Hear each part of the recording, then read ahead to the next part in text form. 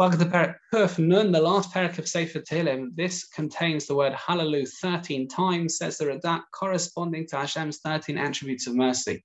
It expresses different ways we can praise Hashem with various instruments.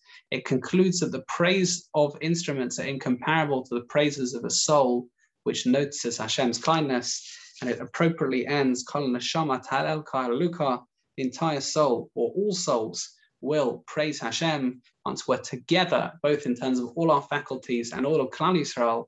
Then we'll be able to praise Hashem. In fact, the Gemara says that Mashiach won't come at shetichle neshama min haguf, which means that until a certain number of souls have entered this world, have passed through this world, Mashiach can't come. So all the souls should praise Hashem. Please God, Mashiach should indeed come.